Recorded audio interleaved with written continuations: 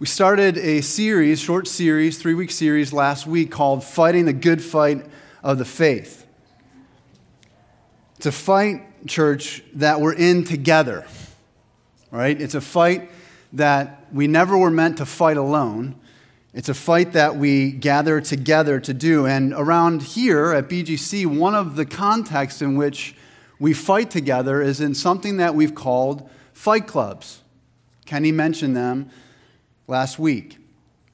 It's an idea that we took from this book by Jonathan Dodson. It's called Gospel-Centered Discipleship. And I was just telling Vicki the other day as I was reading this again, if you don't have this book, this is a great book. I've been turning to it now for over 6 years, and every time I turn, I'm just freshly aware, he's just a real gospel dude. He's a good gospel dude. He's a clear thinker. And when it comes to basic discipleship, which I need, which we all need, this guy is just really in your life, in your face, in your lap. He puts the gospel front and center in ways that few people have. But listen to what he writes as we think about fight clubs. He writes this: the growing popularity of ultimate fighting and the emergence of real fight clubs are telling. In basements across the country, men meet to fight one another with fists, chairs, sticks, even computer keyboards. One Silicon Valley fight club uses domestic items as weapons: dustbusters, toilet seats, cookie sheets, rods wrapped with Martha Stewart magazines. When asked why they fight, they explain that when you punch somebody or when you get punched, there's a grounding effect that makes you feel really alive. The pain awakens them from the numbness of their mundane lives. In these fight clubs, men fight to feel alive, to be reminded of their own mortality in an increasingly digitized world. Fight clubs. It was a concept that was popularized by a book and then a movie that starred Brad Pitt. Now, don't go out with your kids and start watching the movie, okay? Even Dodson says not everything in the movie is legit. But it's illustrative for us. It's illustrative. One of the main characters in the movie, played by Brad Pitt, his name is Tyler Durden, and he gives this speech to a bunch of guys who gathered for Fight Club. He says this: we're the middle children of history, man. No purpose or place. We have no great war, no great depression. The great war that we fight is a spiritual war. Our great depression is our lives. Listen to what he says here. We've all been raised by television or by the internet to believe that one day we'll all be millionaires or movie gods or rock stars or YouTubers. But we won't. And then he says this. In this speech, this is Dodson now. In his speech, Durden pinpoints something that should confront Christians every day: the Great Depression of a life lived apart from a noble cause. Christians are tempted. Think about this, church. We're tempted every day to believe the empty promises of the millionaire, the movie god, the rock star. We're tempted to believe that if we had just a little more money, just a little more power, more notoriety, more respect, more beauty, more influence, more TikTok, more friends, more whatever, more success, then we'd be truly happy. And then he says this: we need to fight to believe something better. We need to fight to believe something better. Now, some of us arrived this morning and we're series on fight? Let's go. Bring it. I'm ready. Hit me. Get the word out. Hit me. I'm ready to fight. Right? We arrived this morning as disciples, and things are going well for us. We're digging in the Word. We're feeling it. Our hearts are in it. Right? We're experiencing joy. We're experiencing fellowship, good fellowship with other Christians. We're killing it in our Bible reading plan. We're getting into February, and I'm still on track. Our prayer lives might be good. We're seeing God answer prayer. Maybe we're sharing our faith, and others are being attracted by what we're telling them about Christ.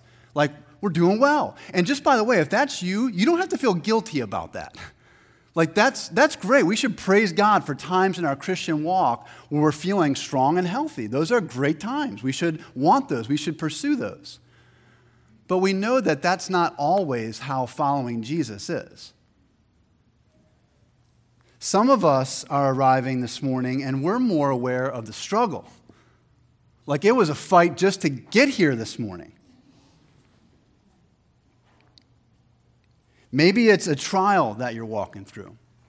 Maybe it's a struggle with sin in your life that you're really wrestling with and you feel like you just can't break free from it. Or maybe it's just life in a fallen world is hard sometimes.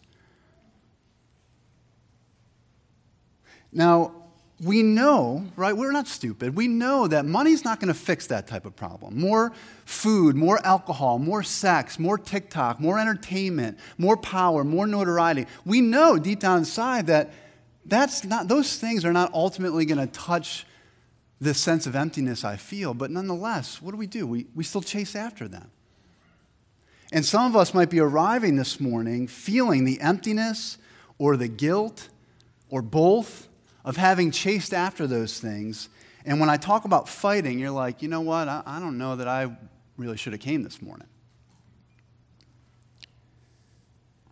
No matter how we arrive this morning, this is what we're together now. We've come together, and we come together to fight to believe this.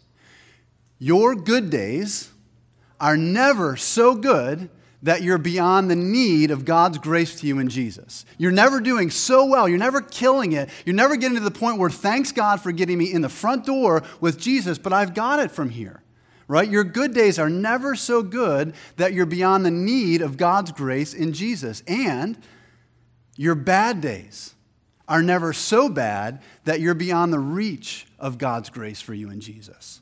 Your good days are never so good and your bad days are never so bad. All of us, no matter how we're arriving this morning, all of us need to fight to believe in the gospel of Jesus Christ. That's the fight that Paul is calling Timothy to here. That's the fight that God's word this morning is calling all of us Christ followers. That's what the call is to us. 1 Timothy 6, verse 12. This is going to be our theme verse last week and the next couple of weeks. Paul writes to Timothy, this is the word of God, fight the good fight of the faith. It's a fight to believe. It's a fight to keep Jesus at the center of our lives. Now, we don't do this with fists or toilet seats or Martha Stewart magazines, right? Our fight clubs are different. When I say fight club, what I mean is just 2 or 3 men, 2 or 3 women gathering regularly, meeting regularly to help one another to fight to believe the gospel, to fight to believe and to keep Jesus at the center of our lives. And last week, if you remember, Kenny mentioned that there are 3 main goals of a fight club. When we're meeting together, there are three goals that we're trying to achieve. 1 is the fight to believe. 2 is the fight to be. 3 is the fight to beat up. Okay, so we fight to believe, to keep Jesus at the very center of our lives together. We fight to be the men and women that God has called us to be, and we fight to beat up the remaining sin in our lives in the power of the Holy Spirit. So it's a fight to believe, to be, and to beat up. This morning, we're just going to focus on that first one, the fight to believe. And the next 2 weeks, we'll talk about the others. Now, in our fight to believe, it's important to understand that there's a distinction between gospel doctrine and gospel practice. Gospel doctrine and gospel practice. We need both, and Ray Ortlund has really helped us in this. He defines these distinctions as gospel doctrine and gospel culture. Gospel doctrine and gospel culture. Listen to what gospel doctrine is according to Ray Ortlund. He says, gospel doctrine is the biblical message of divine grace for the undeserving. God, through the perfect life, atoning death, and bodily resurrection of Jesus, rescues all his people from the wrath of God and into peace with God, with a promise of the full restoration of his created order forever, all to the praise of the glory of his grace. Friends, that's the doctrine that we believe. We fight to believe not in what we do for God, but in what Jesus has done for us. Jesus lived for us. He died as an atoning sacrifice for our sins. He rose from us. And he promises to everyone who would put their faith and trust in him that will be rescued from the wrath of God for sin and be rescued into peace with God, an eternal life of peace with God forever. All for the praise of his grace, because it's a gift that he's given to us, nothing that we've earned or deserved. His grace comes to us as undeserving sinners. That's the gospel doctrine that we believe in. But Ortlund goes on to say that this gospel doctrine should lead to a gospel culture. Gospel doctrine leading to gospel culture. This is the way he describes gospel culture. It's the shared experience of grace for the undeserving. The shared experience of grace for the undeserving. It's the corporate incarnation of the biblical message in the relationships, vibe, feel, tone, values, priorities, aroma, honesty, freedom, gentleness, humility, cheerfulness. Indeed, the total human reality of a church defined and sweetened by the gospel. Gospel culture. Friends, I want this. This is what we've always wanted at Brandywine Grace. This is what we've always tried to pursue at this church, even though we do it imperfectly. We want the one true gospel of Jesus Christ to be preached from this pulpit week after week after week. And we want this gospel to so permeate our relationships that the grace of God is the vibe of our church. We want to have a culture that's inviting and welcoming so that together, as we gather together, we're gathering to enjoy the gospel of God's grace to the undeserving. And then that's what we fight for in the power of the Holy Spirit. So how do we do that? When we're gathering in our fight clubs, when we're gathering as men and as women, how do we do that? What are we doing while we're together? There are things that we're gathering together to fight against, and there are things that we gather to fight for. So that's how I want to break this up this morning. Things that we fight against and things that we fight for. The fight to believe is a fight against legalism and license. It's a fight against legalism and license. The fight to believe involves a fight against legalism and license. Now, in one sense, you could probably say there's a lot of things. Like, can we really just break it down into two? Aren't there a lot of things as Christians that we have to fight against? And there are. I think we can see from our Bibles that there are. But when we think about what undermines the gospel in us and what undermines the gospel culture that we're trying to create, legalism and license are the two basic things in our Bibles that reappear over and over and over again. It's a fight against legalism and license. What do these words mean? Well, I think that they're best captured maybe in Jesus' story that he tells. We've come to know it as the story of the prodigal son. So Jesus said that a father has two sons. One of them, the younger son, comes to his dad and says, "Give me my inheritance now. I want my money now," which was totally disrespectful in any culture, but especially in this one. Essentially, he's saying to his dad, "I wish you were dead, and all I want from you is the money that's coming to me so that I can live the way I want to live." Now, surprisingly, in the story, we know, right? The father gives him the money, and Luke 15 tells us that the guy takes the money and blows it all on reckless living, is what the Bible says. This guy does it all. Prostitutes, parties, like fill in the blank. This guy goes and he just does it all. And has a really good time doing it. Until he ends up broke, homeless, and hungry.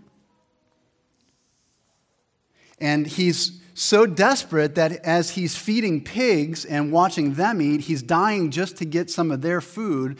But the Bible says no one will give him even that. No one will give him anything.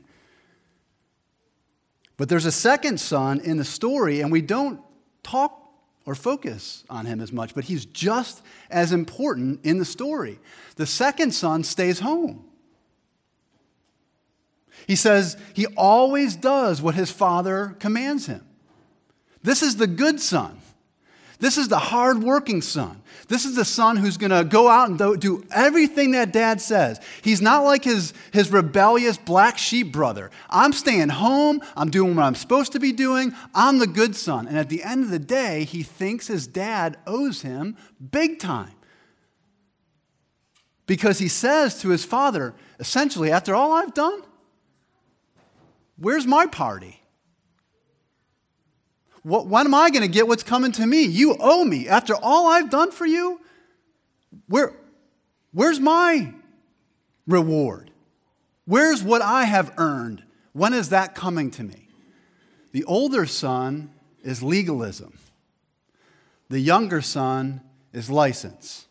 Does that make sense? The older son has a belief. Legalism is the belief that it's my spiritual performance that earns me my place with God. That's legalism. My spiritual efforts, my earning, all I've done for you, and now, in return, I'm getting what's mine. License is, I'm free. Christianity is about grace. And so I'm free to live any way I want to live. And nobody can tell me otherwise. I'm done with rules. I'm living in grace, however I want. That's license. And both of them threaten the gospel and gospel community. Do we have any perfectionists in here? Any type A's? Enneagram 1s? You need help fighting legalism. We don't say this, but we do believe this functionally, and we act like this. We see our relationship with God very transactional. Like, I do this for you, and I expect this in return. And so we get all twisted and bent out of shape because we have these expectations for life. So long as I'm keeping up with the things that I think God wants me to keep up with, my life ought to turn out this way. And when it doesn't, we've got a problem with that. After all I've done for you, this is what my life looks like? Why am I even following Christ? We're disappointed with God. Spiritually speaking, when we're doing well, so we're keeping up with our Bible reading, we're praying, we're gathering, we're serving at church, we're giving of our income, right? We're doing well. And as long as we're doing well, we feel very close to God. But the moment we miss a day or two in our quiet time, or the moment maybe someone challenges us, or the moment someone critiques us, we start to get real upset about that. And we start to doubt, and sometimes, especially if we're struggling with sin, we start to feel, I don't think I'm even a Christian. Can you relate to this? I wonder if I'm really even saved. We judge other people, whether they're Christian or not Christian. We judge other people and we rank ourselves. And when we're with people that we feel like we're superior to, we have a sense of confidence. We portray confidence. But when we're with people that we feel like we're inferior to, we're intimidated. We're fearful. In fact, guilt and shame and fear, the fear of failure, is oftentimes the motivator, one of the primary motivators for the perfectionist. We often think, I got to do more and I got to do better. And if we're honest, we think there's a lot of other people out there that need to be doing the same. Now, do we got any free spirits in here? Now, I know, don't get all upset. I know we don't fall neatly into two categories, but you know who I'm talking about. Okay? The free spirits among us, you hate rules. And type A people annoy you. Right? As free spirits, we don't like being told what to do, but we do like this. We do like to know where is the line. Because I actually enjoy stepping over the line just so I can see how much it bothers the type A people in my life.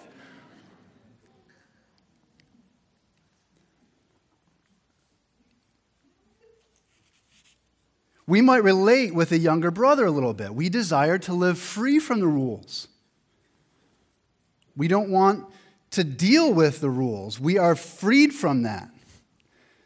But if we're honest, we can also get entangled into things that we return to again and again, hoping that they're going to satisfy, but they never do. We don't like being challenged about the way that we live. And when another Christian challenges us, we usually respond with, what? You're so legalistic. Stop being so legalistic. Christianity is about grace. Now, not always, but often, we're the types that do overindulge because I'll ask for forgiveness tomorrow. I'll start tomorrow. I want to feel happy now. Discipline is hard for us. We lack true joy. We lack deep peace, and we constantly look for the next thing to find us and make us happy. Friends, the good news is that Jesus, the one telling the story of the prodigal son, he wants to teach both of them about grace. For all the perfectionists who are laboring under these unrealistic expectations that you place on yourselves, Jesus says there's grace for you. And for all the people who live licentiously, Jesus says even when you've blown it, even when you've gone once again back to the things that you know won't make you satisfied, even when you do that, there's grace for you. The father, when he sees the wandering son, runs to him and puts his robe on him and throws the party for him. He says, I'm so glad there's grace for you when you wander away. I'm so glad you're home. Come and be with me. And then after he gets the party started, what does he do? He goes in the backyard and he puts his arm around the older brother and says, come inside. All that I have is yours. I love you. Come inside. Be with us. It's a message of divine grace for the undeserving perfectionist and for the one who just has blown it in licentious living. There's grace for both of us. And if you're anything like me, on any given day, you can be in any one of these categories.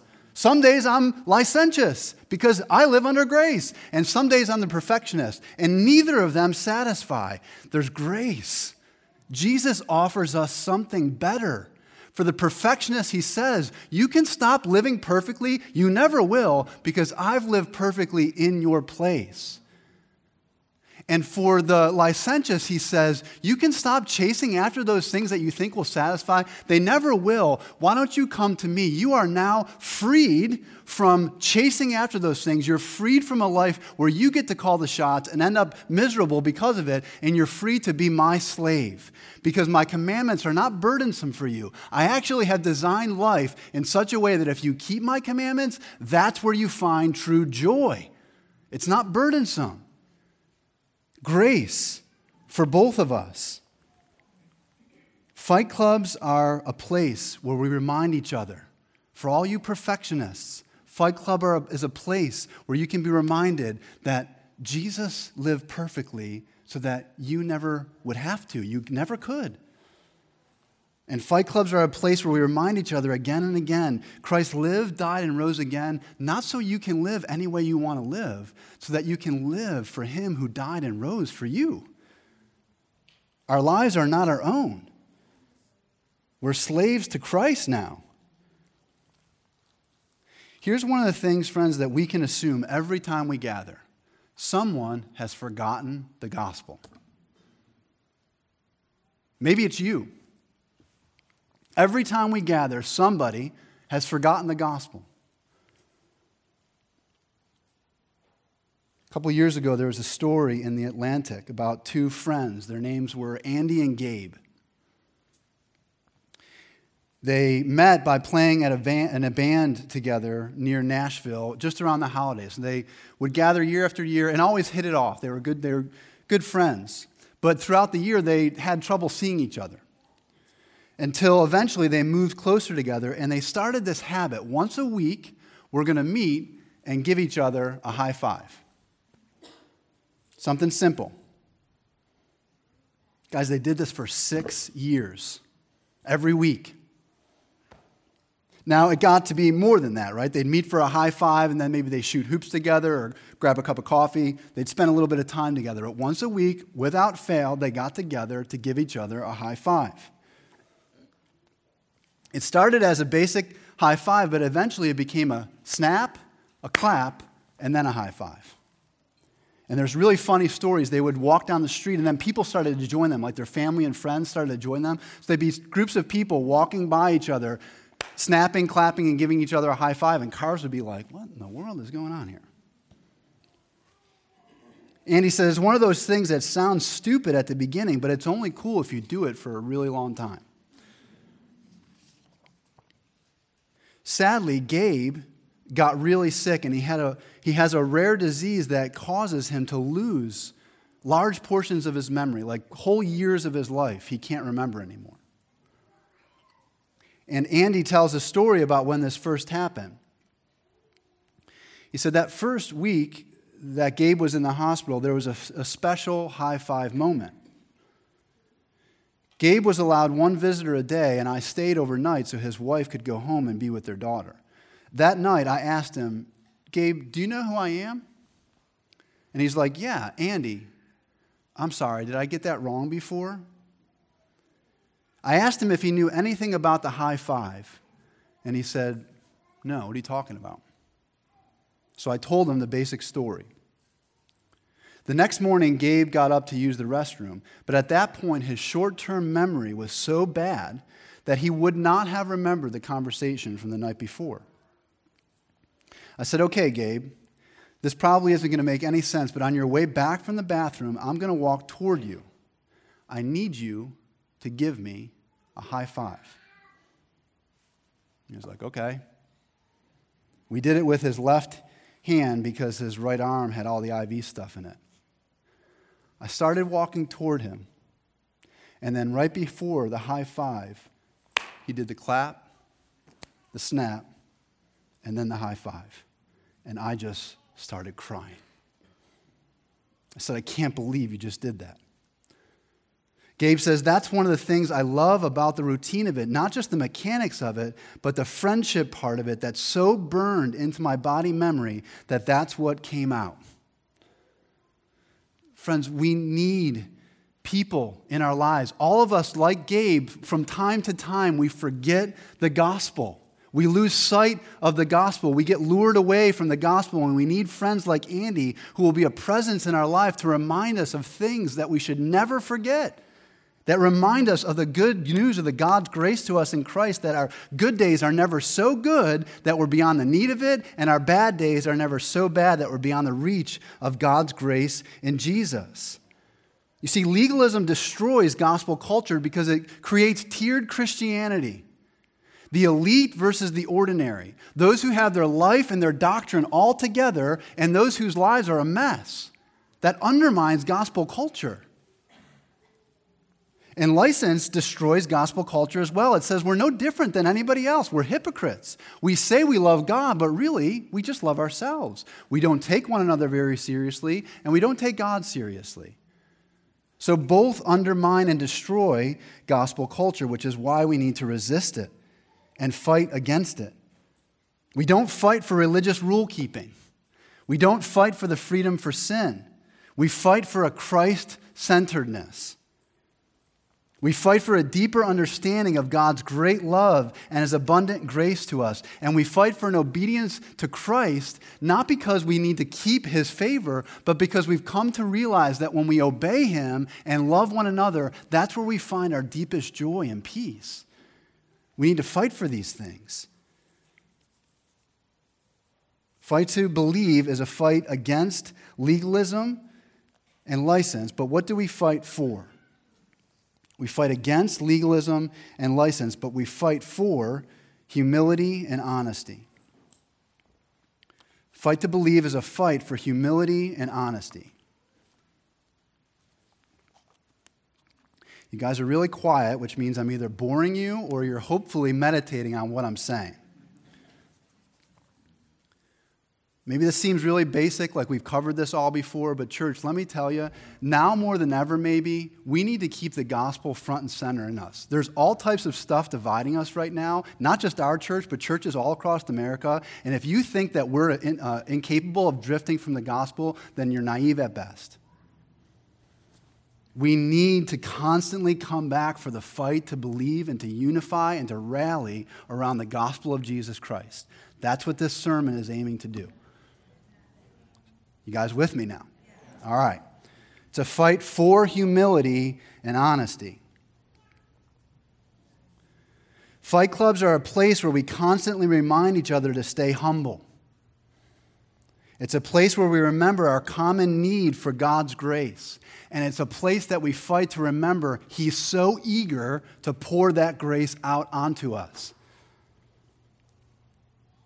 All of us, if we're Christians, have only come one way to God. We've come to Him needy. We've come to the cross as sinners in need of mercy and grace, and what we found is a God there who's rich in both. Now, the problem is that we subtly begin to drift from the sense of our need for God, and there's a couple of reasons why. One of them is many of us are really quite successful. We're well educated, we've got good jobs, we're well connected. Many of us are, as by the world's standards, we're doing pretty well. And there's nothing wrong with that. Again, you should not feel guilty if you're in a good place in life. Like, praise God. But the danger, the subtle danger is, materially speaking, when we have all that we need and then some, we subtly drift into a belief that we really don't need God that much. We don't feel or experience or taste our need as much. Coupled with this is that there can be an aversion to neediness. If we're honest, needy people bother us. And we don't want to appear to be the needy person. In our pride, we want to resist that. I'm not needy. I'm a helper. I don't need you, but I'm glad to help you. We have this aversion to any perception that we're needy. And frankly, wrongly, we begin to think that God is just like us in this way. Like eventually, God's going to get fed up with us. Eventually, He's going to keep us at a distance because we're just so needy. The fight to believe the gospel reminds us that we need to fight to believe that God is a God of grace, and we are constantly in need of the grace that He's so eager to pour out on us. Ephesians 2 tells us that we were dead in trespasses and sins. We were helpless. We were without God and without hope in the world. But God, in the great love with which He loved us while we were yet sinners, that's when Christ died for us. That's when He rescued us. We were needy, and Christ provided for us, not by works that we have done in righteousness, but because of the grace and mercy of God, we've been rescued and we've been saved.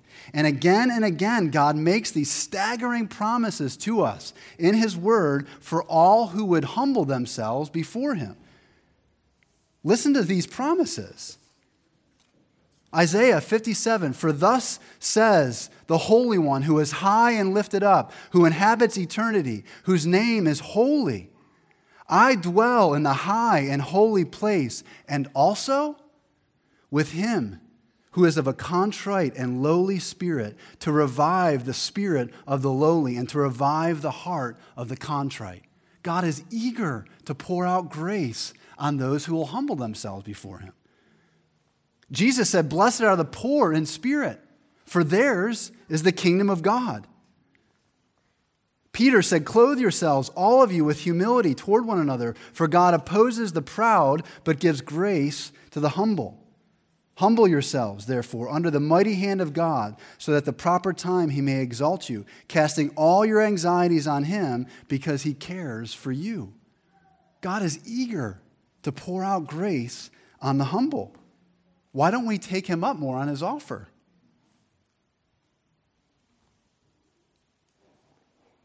Gabe reminded me of a section in Gentle and Lowly where Ortlund writes this: "Fallen, anxious sinners are limitless in their capacity to perceive reasons for Jesus to cast them out."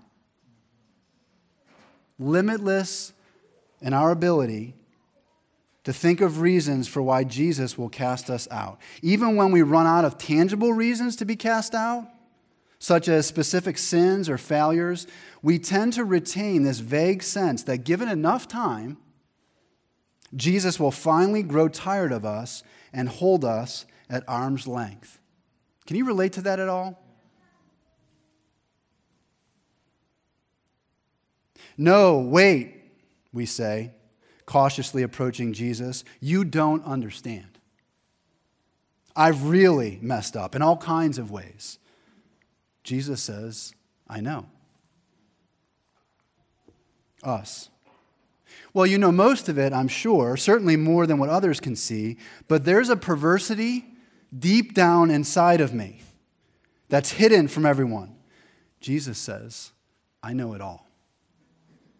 Well, the thing is, it isn't just my past, it's my present too. I understand. But I don't know if I can break free from this anytime soon. That's the only kind of person I've come to help. The burden is too heavy and heavier all the time. Then let me carry it. It's too much to bear. Not for me. You don't get it. My offenses aren't directed toward others. They're directed against you. Then I'm the one most suited to forgive them. But the more of the ugliness in me that you discover, the sooner you'll get fed up with me. And Jesus says, whoever comes to me, I will never cast out. Come to me. He's eager to pour out grace, and our fight clubs are a context where we remind each other, humble yourselves before God and before one another, and there's grace for you. We come with a needy expectancy. We're poor in spirit, but we're bold enough to believe that because of Jesus, ours is the kingdom of heaven. We fight for humility. And when we're humble before God and one another, we also fight to be honest. The fight to believe is a fight to be honest about what's really going on in our lives. It's a place where we can share the real state of our hearts and our souls with one another, our triumphs and our failures, where we see God at work and where we've made a mess of things. We're honest with one another. The Christian life has all types of ups and downs. Let's be honest about it with each other. Let's help each other fight the good fight of the faith in the areas where we actually need to be fighting the most. We have to talk about more than sports. We have to talk more about our jobs. We have to talk more about just our hobbies, our politics, more than about COVID. We've got to fight to talk honestly about what's really going on, because that's where we need the grace of God the most. I was on the phone the other day with a good friend of mine. He's a pastor up in New Hampshire, and I was just really raw and really emotional. I was just pouring my heart out to him. I was telling him about how I really felt like I had just blown it as a father, and I was in a bad spot. And after listening to me and hearing what I had to say, he just said, sounds like you're really trusting a lot more in yourself than you are in God. It sounds like you're assuming responsibility that only God can assume. And the gospel reminds us that you have failed as a father and in all other kinds of areas in your life. But Jesus' grace is big enough for your failures, and you can trust in God's love for you in Christ, that even in your failures, His grace supersedes those things. Take responsibility for what yours is to take, but then trust in the sovereign grace of God in your parenting. He corrected me and comforted me. I felt like I just got punched and picked up at the same time. It was a great exchange. Are you that type of friend? Do you have that type of friend? That's what fight clubs are meant to be.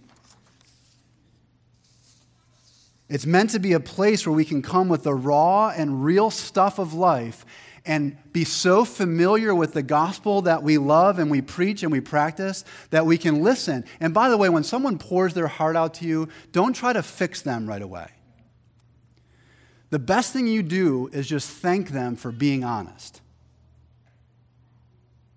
It takes a lot of courage and a lot of overcoming all types of junk to actually tell somebody else what's really going on in life. And there's all types of hurdles that we need to cross over to get there.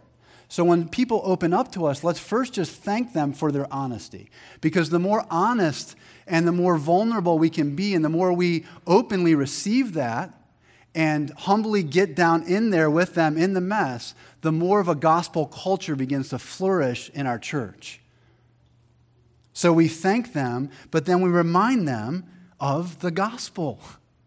It's not our works that keep us close to God. It's what Jesus has done on our behalf that constantly brings us back to Him, and that never gets old. That's never something we move away from. That's the type of culture that the gospel is meant to create, a humble, honest culture. We can confess. We can hear from one another of God's free forgiveness to us in Christ. And then we can encourage one another to get back up and get into the fight and to press on. Like I said, I think probably now, at least more than in my history of 10 years here as a pastor at the church, I think more than ever now is the time where we need to rally around what Paul called the matter of first importance, the gospel of Jesus Christ.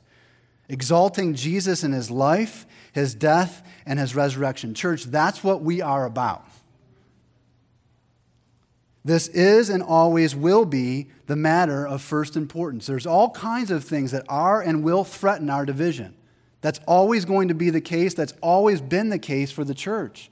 But this is the matter of first importance. This is what we rally around. The fight to believe is a fight to believe in the gospel that has saved us all and that unifies us as God's people. In 10th Pres, a church down in Philly, this is their call to worship. This is what they rally around every week. And if you're not in a fight club, let me encourage you to start one. Hit up a buddy or two, or ladies, meet together and say, can we just start getting together regularly to talk about life and to help one another to apply the gospel? And if you're already in one, great, keep going. But the next time you meet, or for the first time you meet, consider this as where you start and where you open. Every week, 10th Pres gets up, somebody gets up and says these words: to all who are weary and need rest, to all who mourn and long for comfort, to all who feel worthless and wonder if God cares, to all who fail and desire strength, to all who sin and need a Savior, this church, or this fight club, opens wide her doors with a welcome from Jesus Christ, the ally of His enemies, the defender of the guilty, the justifier of the inexcusable, the friend of sinners. Welcome. Together, church, we fight to believe in this Jesus who welcomes us with this good news all the time. Amen.